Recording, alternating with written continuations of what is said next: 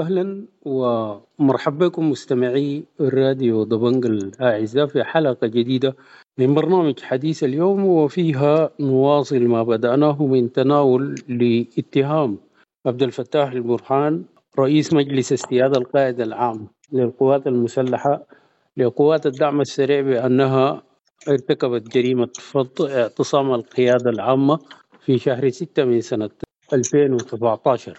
في حلقتنا اليوم بنلتقي بالأستاذ المحامي طارق إبراهيم الشيخ، نواصل معه الحديث، ولكن ما جد في الأمر هو إصدار قوات الدعم السريع لبيان صادر عن المجلس الاستشاري للقائد العام لقوات الدعم السريع، تناولوا فيه هذا الاتهام وأشاروا في بيانهم إلى أن عبد الفتاح البرهان هو عندما تم فض اعتصام القيادة العامة هو كان رئيس المجلس العسكري الانتقالي والقائد العام للقوات المسلحة، وهو بهذه الصفة يسأل عن أرواح وممتلكات كل السودانيين والمحافظة على الاعتصام اللي كان قائم أمام القيادة العامة آنذاك. بالإضافة لذلك أشاروا لأن قوات الدعم السريع هي قوة عسكرية نظامية، يعني ضمن مؤسسة القوات النظامية الرسمية في السودان. وصلوا إلى أن أشاروا إلى أن السيد شمس الدين الكباشي أقام مؤتمر صحفي آنذاك بين الخطوات بتاعة اتخاذ قرار فض القيادة العامة. أهلا ومرحبا بك أستاذ طارق إبراهيم الشيخ في راديو دبنقا. مرحبا أستاذ الصادق، ومرحب بدبنقا قناة دبنقا، ومرحب بمستمعي جمهور دبنقا في هذا اليوم. نعمل نقدم ما تبدونه من أسئلة. أستاذ طارق، يعني استمعت في المقدمة أنه موضوعنا هو اتهام عبد الفتاح البرهان لقوات الدعم السريع أنها ارتكبت جريمة فض الاعتصام، والآن قوات الدعم السريع أصدرت بيان ردا على هذا الاتهام، وهي بتقول في بيانها أنه عبد الفتاح البرهان هو المسؤول عن فض الاعتصام. قالت إنها هي بتقدم دعوة لأسر شهداء جريمة فض الاعتصام وأسر الضحايا والمفقودين إنهم يقوموا يفتحوا بلاغات جنائية ضد عبد الفتاح البرهان، وقالوا قوات الدعم السريع ذاتها حتقدم دعوة جنائية ودعوة مدنية ضد عبد الفتاح البرهان. ما هو تكييفك ابتداء لهذا الاتهام الصادر من عبد الفتاح البرهان في مواجهة الدعم السريع بأنه مسؤول عن جريمة فض الاعتصام؟ شكرا الصادق، شكرا دبنقا. حقيقة احنا ما قبل الإجابة على السؤال الواضح ده، أنا أفتكر إنه يعني معظم يعني الطاقم السياسي في السودان والطاقم العسكري أو من هم يحوزون على السلطة الآن يستحدثون تصريحات ويخرجون على العامة بتصريحات القصد منها إلهاء الرأي العام توجيهه إلى ما يرغبون في تحقيقه من نتائج. أنا بفتكر إنه التصريح اللي أطلقه البرهان ما هو إلا يعني تراجع، يعني تراجع غريب فيما هو ثابت أصلا من وقائع في ساحة الاعتصام اللي حصلت في 3/6 2019. وده توصيف بحسب الوقائع، بتوصيف قانوني بحسب الوقائع المتوفرة ولشهود العيان ولعديد المستندات المتوفرة المصورة. هذه الوقائع تشكل في تكييف القانوني هي جريمة من جريمة من الجرائم اللي بتجرمها أو بتدينا نظام روما، اللي هو جرائم حرب أو الجرائم ضد الإنسانية. بالتوصيف الحقيقي هي جريمة ضد الإنسانية. وفي وقتها كانت السلطة السياسية والسلطة العسكرية كانت السلطتين متحدتين في المجلس العسكري اللي بيقودوا البرهان نفسه. بالتالي إطلاق تصريح من هذا النوع بأنه ويتهم فيه الدعم السريع، أنا أفتكر أنه بالتصريح فيه مغالطة وفيه إدانة للنفس. لا أحد يعلم ما الذي قاله أو قدمه في إفادته أمام لجنة أديب، لجنة سيئة الصيت. أنا بقول هذه اللجنة سيئة الصيت لتغاضيها وعدم مهنيتها، برغم من وجود عدد من عضويتها على غاية من الدراية القانونية ومشهود لهم بالكفاءة والأمانة. إلا أن التصريحات التي ظل يطلقها رئيس اللجنة أستاذ أديب هي تصريحات غير مسؤولة، وتشكل إدانة لشخصه ومهنيته، وتطعن في مهنيته قبل مهنية اللجنة نفسها أو نتائج اللجنة.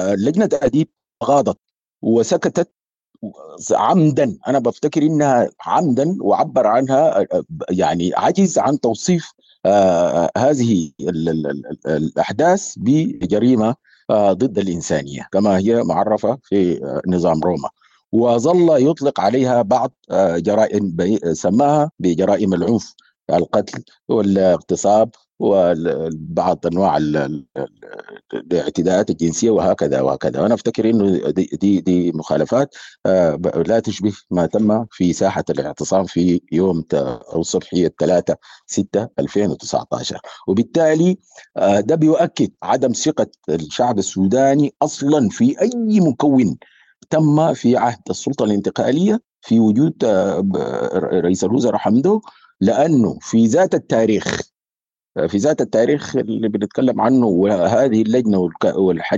حديث حمدوك بصدور بتكوين هذه اللجنه، كان هنالك في اجتماع يعني كبير جمع عدد كبير جدا من منظمات المجتمع المدني. انا شخصيا كنت حاضر مع البعثه تحت الفصل السادس فولوكر، وكان كل طلبه هذه المجموعه بأن يحال هذا الامر الى لجنه امميه. هذا طلب، وذلك لعدم ثقتنا في أي مكون يمكن أن يشكل من قبل السلطة الانتقالية في ذلك الحين. لذلك بنرى أنه التصريح اللي أطلقه البرهان هو تصريح غير مسؤول، وتصريح يدينه هو شخصيا، لأنه في الفترة دي هو كان القائد الأعلى للقوات المسلحة.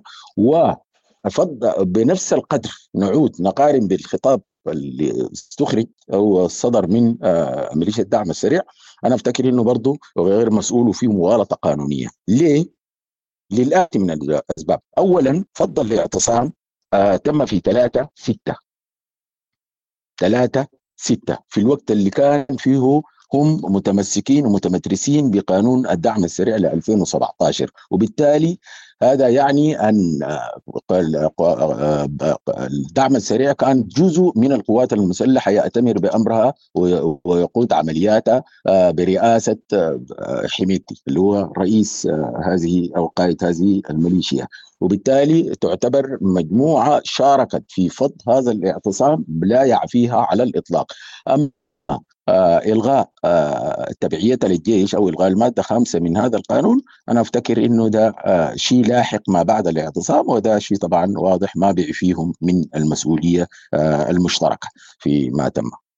نعم أستاذ طارق، يعني الدعم السريع في بيانه اللي صدر امبارح لم يذهب بعيدا، إنما أشار إلى أنه البرهان هو مسؤولية مباشرة، لأنه كان على قيادة المجلس العسكري ولأنه القائد العام للقوات المسلحة في ذلك الزمان. هل مسؤولية البرهان تنفي مسؤولية الدعم السريع وفقا لهذا البيان؟ سؤال جيد. أنا بفتكر المكونين سواء كان البرهان أو الشخصين، البرهان بصفته الرسمية وحميدتي بصفته الرسمية، هم بما سبق من إجابة في السؤال الفائت، أنا أفتكر إنهم الاثنين متورطين في القيام بفض الاعتصام هذه. لكن الشخصين أو المكونين يدركوا تماما خطورة طلوعهم أو اشتراكهم في هذا العمل، وبالتالي يعمل كل منه على تخليص نفسه.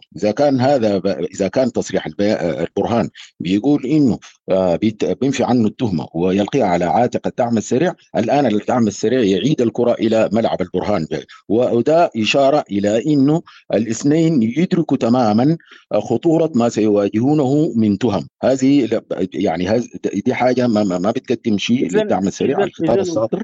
إذن أستاذ طارق، ما وصلت إليه يقودنا إلى لجنة التحقيق المكونة من قبل رئيس مجلس الوزراء الانتقالي حمدوك وبرأسها نبيل أديب. نبيل أديب برضو أدلى بتصريح بعد ما البرهان قدم خطابه الشهير ده اللي اتهم فيه الدعم السريع، قال إنه ما صدر من البرهان يعتبر تقييم شخصي، اللجنة بتاعت التحقيق لا تأخذ به، بمعنى ذلك البرهان لا يوجهنا في إنه منو هو المجرم اللي ارتكب الجريمة. لكن نبيل أقفل حاجة مهمة، إنه البرهان بحديثه هذا كأنه يعترف إنه نحن كمسؤولية تراتبية، نحن في القوات المسلحة مسؤولون من ارتكاب هذه الجريمة، طالما إنه البرهان يقر إنه الدعم السريع هو من ارتكب الجريمة، والدعم السريع يعتبر تابع للقوات المسلحة. إذا القائد العام مسؤول، ولا رأيك شنو في هذا الطرح؟ طيب، سؤال جيد. ونشوف اللجنة بتاعت التأديب. طبعا معروف طبعا مهنيا في الإطار القانوني أنه لكل لجنة مبادئ. اللجنة القانونية مبادئها معروفة، والحيادية والأمانة والكفاءة دي المفترض تتوفر طبعا في اللجنة. طيب، الكلام اللي أطلقه البرهان هو ما ملزم لأي لجنة، سواء كان لجنة أديب أو غيرها. هي فعلا هذا في السياق القانوني المطلوب. المقبولية، ما مدى مقبولية أقوال أو تصريحات البرهان، فهي بالتالي لا تشكل أي مقبولية في لجنة أديب. ولذلك أنا أعتقد أن نعود ثاني للجنة أديب. لا، الشق الثاني من هذا نعود. التصريح، الشق الثاني البرهان بهذا الحديث هو ينسب هذا الفعل لجزء أو لمكون من المكون قوات الشعب المسلحة، وهو قائد عام لقوات الشعب المسلحة. ألا يجب أن ينظر أديب لهذا التصريح ذاته في إطار تكييفه وكأنه اعتراف بارتكاب الجريمة؟ لأنه إن كانت الدعم السريع هي من قامت بهذه الجريمة، فالبرهان هو مسؤول.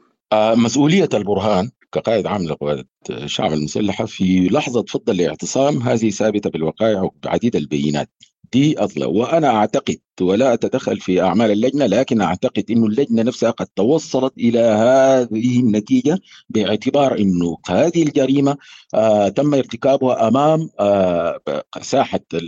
ساحة القيادة العامة هذه، أمام مرأى ومسمع ومراقبة من شاشات إلكترونية يتابعها القادة القوات المسلحة والدعم السريع في ذات اللحظة. أنا بقول في ذات اللحظة، واستمرت لوقت طويل، وبالتالي ينطبق عليها جرائم ضد الإنسانية اللي هي تمت. وبالتالي ما هو يحتاج كثير، أنا لو في محل أديب ما بحتاج كبير للتصريحات. العكس ممكن تعزز الإفادة المؤكدة المسبقة والمؤكدة بطلوع البرهان في أحداث فض الاعتصام. أخيرا، يعني ما هو المطلوب تجاه فك طلاسيم هذه الجريمة؟ وإنت وغيرك كثيرين بروا أنه هذه اللجنة المكونة من قبل محمدوك والمرؤوسة من قبل نبيل أديب لجنة لم تقم بما هو مطلوب منها على الشكل المطلوب. ما هو المطلوب الآن؟ يعني ظللنا قبل إبان فترة السلطة الانتقالية نعمل على خلق مؤسسات مرحلية في الفترة الانتقالية، ومن ضمن هذه المؤسسات مجلس الوزراء، رئيس مجلس الوزراء. للأسف يعني طبيعة النظام الموجود أو طبيعة المرحلة الانتقالية كانت طبيعة رخوة، وبالتالي من تواجدوا وأصدروا القرارات كانت قراراتهم ضعيفة. وبالتالي برغم المجهودات الساقتها القوى المدنية في إنه يعني توصي بأيلولة ملف فض الاعتصام إلى جهة أممية أو كذا، إلا أنها فشلت واستعاض عنها. فطلع قرار بتشكيل لجنة أديب، وطلع قرار باستدعاء البعثة تحت الفصل السادس، وهذه كلها الآن صارت جزء من الصراع الداخلي والتعقيد الداخلي في السودان. فأنا لا أعتقد أن هنالك أي حل، أنا بخلاف تكليف لجنة أممية كما تم في السابق في أحداث دارفور 2003 إلى 5 بنظر الانتهاكات أو الانتهاك الفظيع واسع النطاق اللي تم أمام القيادة المسلحة. والآن في تأخير من المجتمع الدولي في تعيين هذه اللجنة أو تكليف هذه اللجنة لإشكالات كثيرة مرتبطة بالصراع، حرب أوكرانيا وغيرها من الحروب الأخرى، والآن تطل علينا إسرائيل والشرق الأوسط كله ملتهب الآن. لكن أنا بفتكر إنه هذا الملف لا يمكن الوصول لسبر أغواره والوصول إلى نتائج مرضية لتطلعات الثورة السودانية وتضحياتها إلا عبر لجنة أممية يتم تكليفها بنظر والتحقيق في هذا الحادث اللي تم أمامه. الأستاذ طارق إبراهيم الشيخ المحامي، أنا بشكرك، كنت معنا في راديو دبنقا برنامج حديث اليوم. شكرا يا أخي صادق، شكرا دبنقا، شكرا مستمعين، كتر خيرك يا أخي، الله يبارك. وبشكركم أنتم كمان مستمعينا الكرام على حسن الاستماع والمتابعة، وحتى نلتقي في حلقة أخرى، لكم مني أطيب التحايا.